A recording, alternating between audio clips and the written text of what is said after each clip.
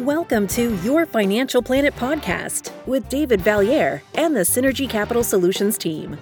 This is the show that brings you synergistic financial strategies to help you enjoy the fullness of today and empower your next generation.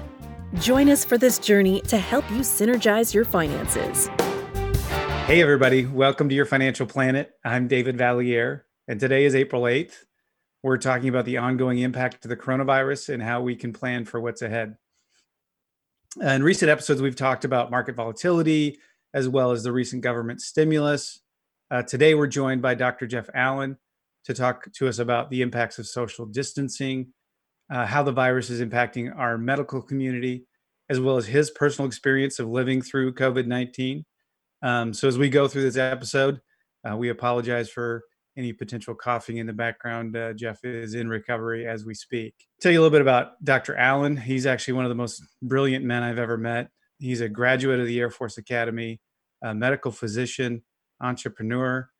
He's got a master's in hospital administration, and he's a certified financial planner. So before we dive into the conversation today, let's get to know Jeff a little bit better. Dr. Allen, thanks for joining us today.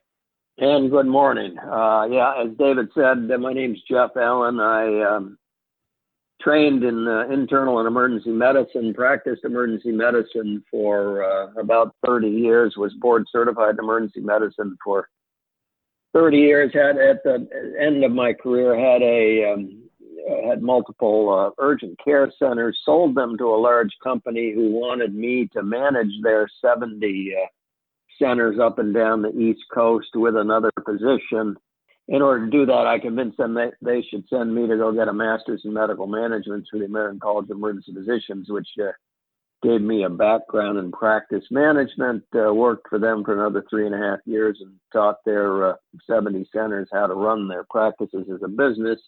I'd always been interested in the business side of medicine. Relocated to Florida after retiring from emergency medicine in Vermont due to a severe illness in my wife's family, and started practice management down here. It quickly became clear that most physicians really needed help, financial management and how to make financial decisions. So then I went on to get a certified financial planner designation and have been working as a financial planner for the last 15 years, primarily with physicians, but with non-physician professionals also.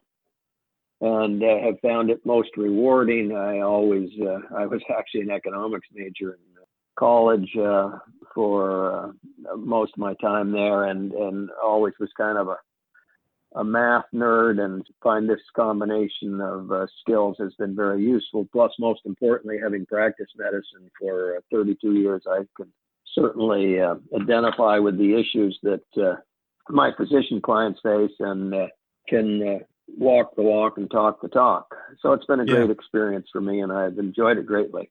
So I want to talk a little bit, if you don't mind. I know you're still in recovery, but can you tell us a little bit about your experience with COVID-19? Yes, happily. Now that I'm recovering. My wife and I were on a special birthday trip for her to St. Anton, Austria, the week of March 6th through the 13th. We started to get a little concerned when we went. There were very few cases in Austria or Switzerland. We were going on to Switzerland for a second week with the Naples Ski Club, but it quickly became clear things were accelerating in Europe as they started to in the United States.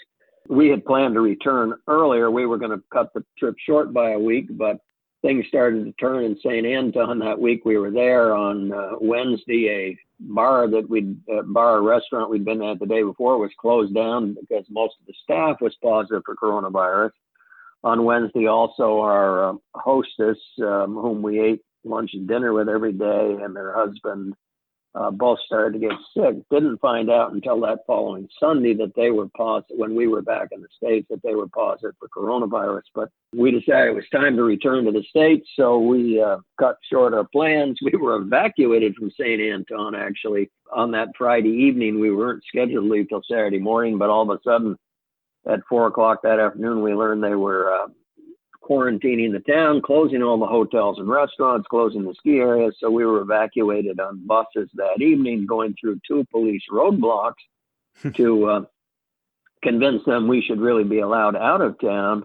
And we're happy to arrive in Zurich. And then 2 days later, we were able to get a flight due to multiple changes due to the flight blockade that was just going into effect from Europe. And so flights were being canceled and that sort of thing. But finally did get home to great relief on Sunday. And of course, on Monday, got sick with fever, headache, muscle aches, cough, flu-like illness that lasted for the next 12 days, the sickest I've ever been.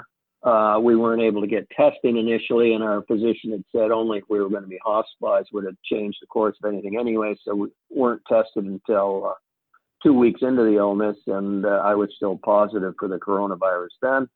Very happy to say that feeling much better. I have great empathy for the folks that have had this illness, especially the severe respiratory component. Very grateful that never affected us, but even without the severe respiratory component, I can tell you it's a very significant illness, and still 3.5 weeks later, still without much energy, but gradually recovering and grateful to say so. Yeah, well, we're grateful that you are as well. I know this has been a super challenging time. We've been concerned for you. So really glad that you're coming out of this. And thanks for sharing that. So talk to us a little bit about the importance of social distancing. I know we hear it a lot on TV, but can you tell us a little bit about what is the impact of social distancing? What are the benefits? Talk us through that. Well, as we've all heard by watching various briefings on TV, the goal of social distancing is to flatten out the curve to reduce exposures of people. One of the major problems with this illness has been the fact that up to 25% of people are asymptomatic carriers, because testing large numbers of people has been somewhat difficult because of the priority of testing those who are seriously clinically ill. We don't have a great handle on how many asymptomatic carriers are among us, but we know statistically from where testing has been done frequently that that number may be as great as 25% of people are asymptomatic carriers. Because of the variable reaction to this disease, it's a major concern that large numbers of people don't receive the disease, because it appears about 20% of people, up to 20% of people, get the serious respiratory component of the disease, and which may end up in hospitalization, eventual intubation and ventilation. It appears, unfortunately, it's now starting to look like in various places, like states in the Northeast and in California and the state of Washington, it appears that social distancing is flattening the curve, reducing the amount of disease among the population. Hopefully that's true. Hopefully we'll move forward from here, that the fact that social distancing has been implemented in most of the United States, and see a reduction in potential disease and a reduction in the deaths resulting. And I know you work in large part with business owners and medical professionals. From your perspective, how the virus is impacting our medical community. Well, it's been very interesting that the severe impact that this illness has had on medicine. Clearly, we hear every day on TV about how busy people in emergency medicine, my former field of work, are, and have tremendous amount of empathy for the burden that those people are facing, the amount of illness that they're seeing, and the challenges to them. But people in most of the other fields of medicine, which are run on elective procedures, et cetera, that those people have almost certainly been completely shut down. And so one of the tenets, that one of the most important things we stress to our clients is that they always have an emergency fund. Generally, our advice is 6 to 12 months of expenses for those working, 12 to 18 months for those not working. This is for unexpected surprises. Well, this has certainly turned out to be an unexpected surprise and reduction in physician incomes, because most physician offices I know are actually not open or are using telemedicine, and the income for those physicians has been drastically reduced. So we're very happy that many of our clients have actually implemented a emergency fund for such an unexpected event. You know, I used to have this hockey coach. He'd say, "There's no substitute for experience." And as I think about your rich background, and you've got this great experience not only as a medical physician but as a business owner and an entrepreneur. I'm curious and thank you for mentioning that about what we would call a rainy day fund or an emergency fund. I'm curious if you could talk a little bit about how you're leveraging this experience to help others today. Yes, fortunately, having been through this, having been a small business owner with urgent care centers following the days in the emergency room, it's been a useful experience to have had unexpected challenges in business, never any as great as this. We also, one of the next components of our planning always is to stress to people that a budget and a spending plan is important. That, again, now an event such as this is shown how important that can be, that people really have an idea what they're spending, especially when there's all of a sudden a drastic reduction in their income. Fortunately, those people have that aforementioned emergency fund to reduce that, but it is important that a budget and a spending plan so that people actually know what they're spending and what their monthly needs are so that that can be met.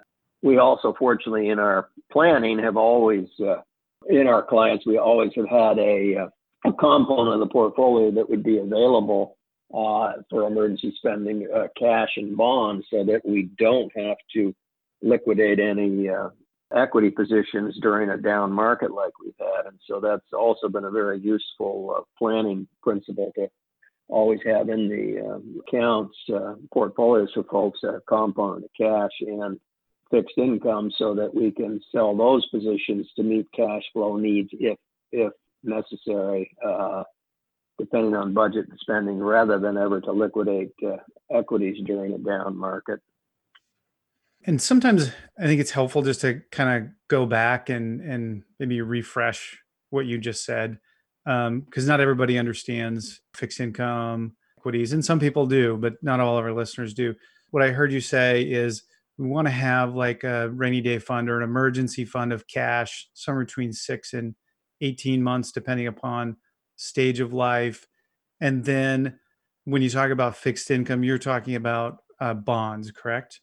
Correct. So, our clients, most of our clients have that rainy day fund of liquid cash. And then the next component after that, should this extend longer than feared, in all of our clients in the portfolio, there's a component of fixed income, which fortunately recently has been in fairly short-term bonds and primarily in government bonds due to the safety and security of those instruments. Fortunately, bonds have not been anywhere near as adversely affected as equities have been. And so those tend to be the stabilizer, the keel or the rudder to keep the ship going in the same course, and they keep the portfolio on course. And so most of our clients have 8 to 10 years worth of. Some of our clients, of course, are already taking required minimum distributions. Fortunately, that requirement's been waived for this current year, but to meet those needs, many of our clients have as many as 10 years worth of required minimum distributions on their retirement accounts that are in bond investments. So those are usually in a bond ladder that are maturing in 1, 2, 3, 4, and 5 years. So those can be liquidated as time goes on to meet those cash flow needs without then ever having to dip into the equities and sell those in a down market. Yeah. So cash available and then bonds that are coming due and providing more cash on a timely fashion. Absolutely. Okay, great. Thanks. So talk to me a little bit about, for the medical professionals and for your own life experience, beyond cash flow management, how is financial planning helping you work with others?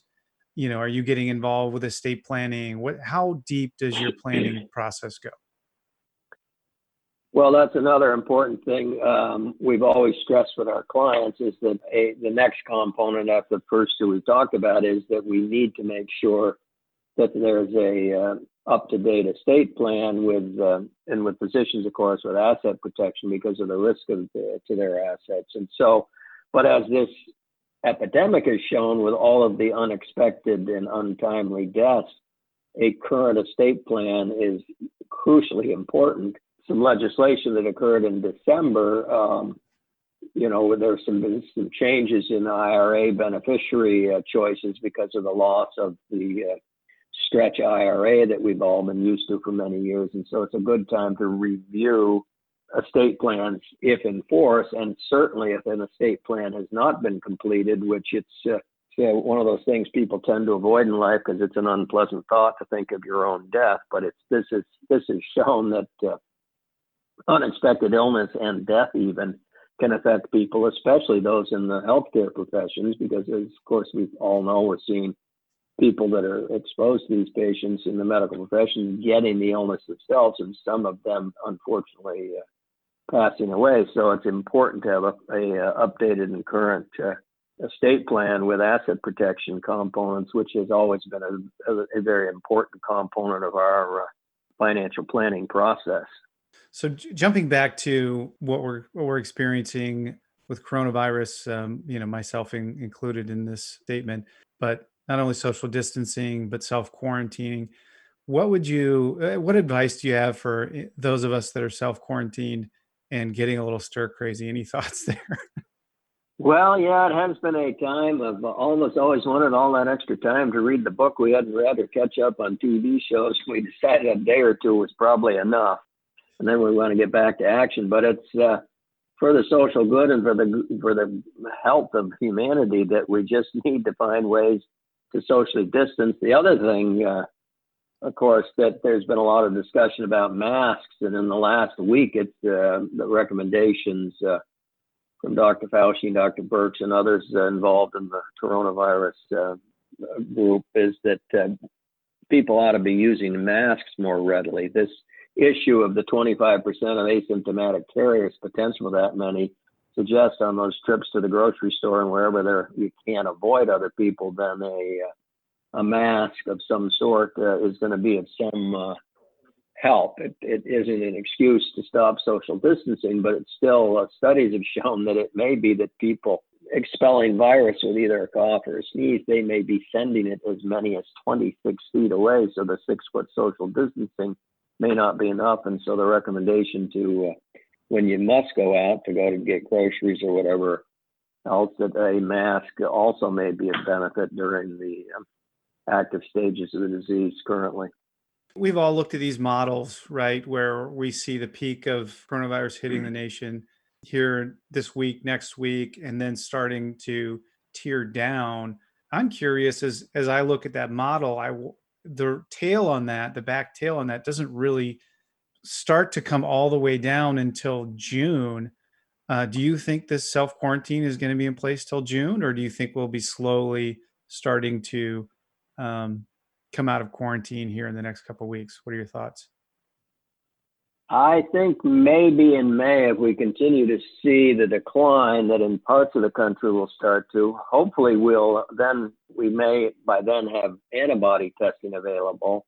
There's just no way to predict right now because we're starting to see other areas that had not had much disease penetration, as New York and New Jersey seem to be maybe plateauing. We now start to see other areas of the country that are having more disease. But the hope is that another month and into May, we may start to see some definite flattening of the curve. The question is there then going to be that maybe we'll have a reduction of disease over summer, and then as cold weather hits again in fall and the winter, that we start to see a recurrence? That's the big fear. Many people hope that by then we have much more available antibody testing, so we know who's been exposed, who were asymptomatic carriers, who have protection against disease, so that maybe we can selectively at least limit social distancing and getting people back to work. But that'll certainly depend on reduced incidence of disease, which we maybe are starting to see. And also the fact that they were able to identify who has had exposure. So a lot of unknowns yet that hopefully we'll know over the next month as things further develop and we see better evidence of what the incidence is actually doing. This may be a very elementary question for you, but for myself and for other listeners, curious to see why the disease is, I'd say, scheduled to taper off in the summer. Is it heat related? Can you talk to us a little bit about that? Well, that's the hope, but as of yet unproven that many of these respiratory viruses were much more susceptible to in cold weather, that warm weather seems to decrease the frequency. That's always been the case with the multiple influenza viruses. We don't know that's going to be true of coronavirus yet, but there is that hope that it'll behave like other respiratory viruses. But we won't know that until we get into the warmer months and see what actually happens to the frequency, and then again get into the colder months of fall and winter and see if there is a recurrence as we get to colder weather. That being the big concern is that they're still predicting it'll probably be 12 to 18 months before we have a vaccine. The other unknown about this virus is, will it undergo antigenic variation, which is what the influenza virus does, which is why we all have to get a new flu shot every year, because the virus changes just enough that the old vaccine doesn't cover it, that there's a new antigen profile. And so there have been 8 different coronavirus strains identified, so there is some concern that there may be antigenic variation going on, and that we maybe see that this virus changes itself. And so that's still an unanswered question also as to will that be a concern. But hopefully there is a warm weather related decline in disease. Hopefully there isn't a cold weather related increase in disease. Right. But those are kind of speculation, what people think will happen. Yeah, so a lot to cover down the road. And we'd love to have you back and talk some more about this in the future as we move along here. So for listeners that want to reach out to you directly, how can they get in touch with you? Great question. That can be reached through hello@synergycapitalsolutions.com or just at synergycapitalsolutions.com, and that'll get to me. Great. Thank you so much. And to our listeners, thank you so much for joining us today at Your Financial Planet. For future episodes, please press the subscribe button. To share this or other episodes, simply press share. Once again, I'm David Vallieres, and this has been Your Financial Planet. Look forward to connecting with you next time. Thank you. Thank you for listening to Your Financial Planet, the Synergize Your Capital podcast. Click the subscribe button below to be notified when new episodes become available. Synergy Capital Solutions is a financial planning and investment management firm registered with Hightower Securities, LLC, member FINRA and SIPC, and with Hightower Advisors, LLC, a registered investment advisor with the SEC. Securities are offered through Hightower Securities, LLC. Advisory services are offered through Hightower Advisors, LLC. This is not an offer to buy or sell securities. No investment process is free of risk, and there is no guarantee that the investment process or the investment opportunities referenced herein will be profitable. Past performance is not indicative of current or future performance and is not a guarantee. The investment opportunities referenced herein may not be suitable for all investors. All data and information referenced herein are from sources believed to be reliable. Any opinions, news, research, analysis, prices, or other information contained in this research is provided as general market commentary. It does not constitute investment advice. Synergy Capital Solutions and Hightower shall not in any way be liable for claims and make no expressed or implied representations or warranties as to the accuracy or completeness of the data or other information, or for statements or errors contained in or omissions from the obtained data and information referenced herein. The data and information are provided as of the date referenced. Such data and information are subject to change without notice. This podcast was created for informational purposes only. The opinions expressed are solely those of Synergy Capital Solutions and do not represent those of Hightower Advisors, LLC, or any of its affiliates.